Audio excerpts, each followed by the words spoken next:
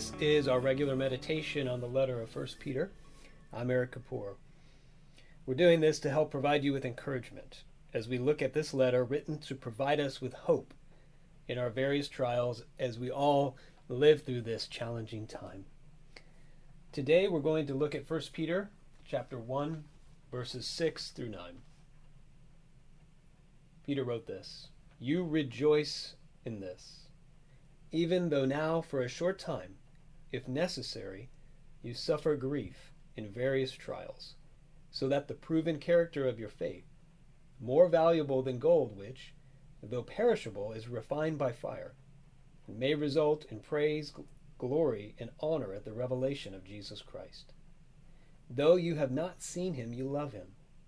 Though not seeing him now, you believe in him, and you rejoice with inexpressible and glorious joy, because you are receiving the goal of your faith, the salvation of your souls." Okay, Peter is talking about here a joy, a kind of joy that we can experience even as we suffer grief in various trials. How is this possible? How is it possible that joy and grief and suffering can all be mixed together? I don't know about you, but as I record this, we are about 4 weeks in to the lockdown, to our experience of the pandemic in our part of the world.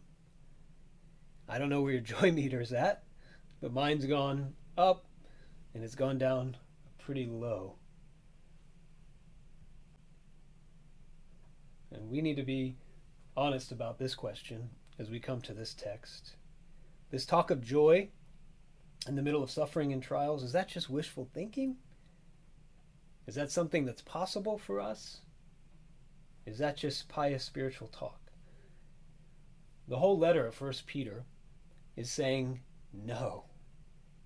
There is a kind of hope that is so solid and so true and so real that it can provide us with joy no matter what we are facing. Now, I feel like this podcast is a little bit early because we are right in the middle of Holy Week and we still have not yet reached the high point of Holy Week, which is Easter Sunday and the celebration of the resurrection and the empty tomb. Is what Peter is basing this joy on, that he says can be experienced, can be inexpressible and full of glory no matter what we're facing. That joy is based on the truth of the resurrection, that Easter is true. So let's just consider this a meditation on Easter ahead of time, even though we haven't reached Easter Sunday quite yet. Let me just point out 3 things about this joy. How is this joy possible? No matter what we're suffering. 3 things here in this text. First, in verse 6, we can have joy because we have hope that what is most difficult for us will only be for a short time. Peter says you can rejoice, even though now for a short time you suffer grief in various trials. From the vantage point of resurrection time, this present age of trials and disease and sorrow and grief is but a short time. Our future inheritance that is shown to us, previewed for us, and purchased for us by Jesus is a world without suffering and tears forever and ever and ever on into eternity. Now, it would be the height of cruelty for Peter to say to people who are suffering real grief, just to say, it's okay, it'll just be a short time. Unless Peter was absolutely sure of the hope of eternity. Unless Peter was absolutely sure that one day in eternity, in the new creation, we would look back at this time. Even now when it feels so long and we have no idea when the end of this lockdown, the end of this pandemic will come, that we'll look back from the vantage point of eternity and say, it was only a short time. That's the first reason. Secondly, how can we have joy no matter what we're suffering? We can have joy because what is most valuable, Peter says, cannot be taken from us. If the resurrection is true and real, Peter says the most valuable thing that any person can have is the faith that connects that person to the risen Jesus. Now here in verses 7 and 8, Peter says, suffering, trials, grief, it's like fire, and our faith is like gold. Suffering does take a lot from us, and it hurts, and it causes us grief. But suffering can also give us something of greater value than anything else, Peter says, a refined faith.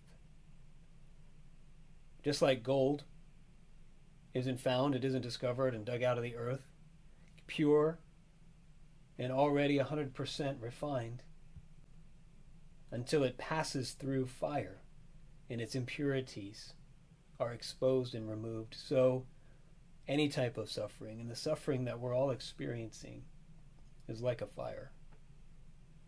It's exposing our impurities. It's revealing them. Peter says that's the refining work of suffering. When the dross, the impurities are exposed, they can be removed, and what's left is what's most valuable. The trust that unites us to Jesus. So joy is possible because what is most difficult for us will only be for a short time. What's most valuable cannot be taken from us. And lastly, Peter says our greatest grief will not be without joy. Notice what Peter is saying here. He's not saying we go back and forth between either grief or joy. He doesn't set up an either or. He sets up a both and. It's not either grief or joy. It's grief and joy.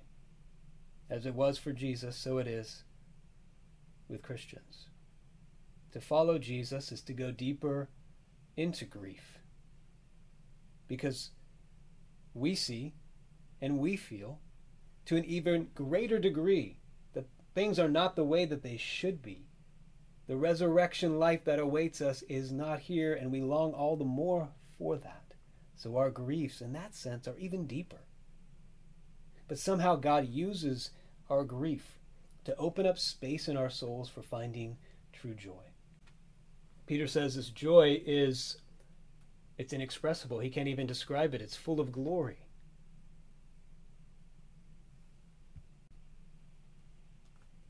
There's a lot we could say about this, but I think what Peter is saying is this. As grief and as suffering unmasks our false hopes, the things that we look to find joy that won't last, that are temporary, and that are fleeting. As that happens in our suffering, we all the more are able to see and take hold of a better hope that will never perish, will never be tainted, it will never fade. It is Jesus himself. That's how grief and joy can go together. The more that we grieve over the good things even that we lose, that don't last, the more we're able to grab a hold of and see with greater clarity the beauty of Jesus and the hope and the truth and the solid, firm reality of the resurrection. Friends, run to that joy as we suffer grief, as it feels like it's going to be so long, as we experience the pain of the refining fire in many ways that we didn't ask for. May God meet you with surprising joy that comes right alongside and will one day overtake all of our grief.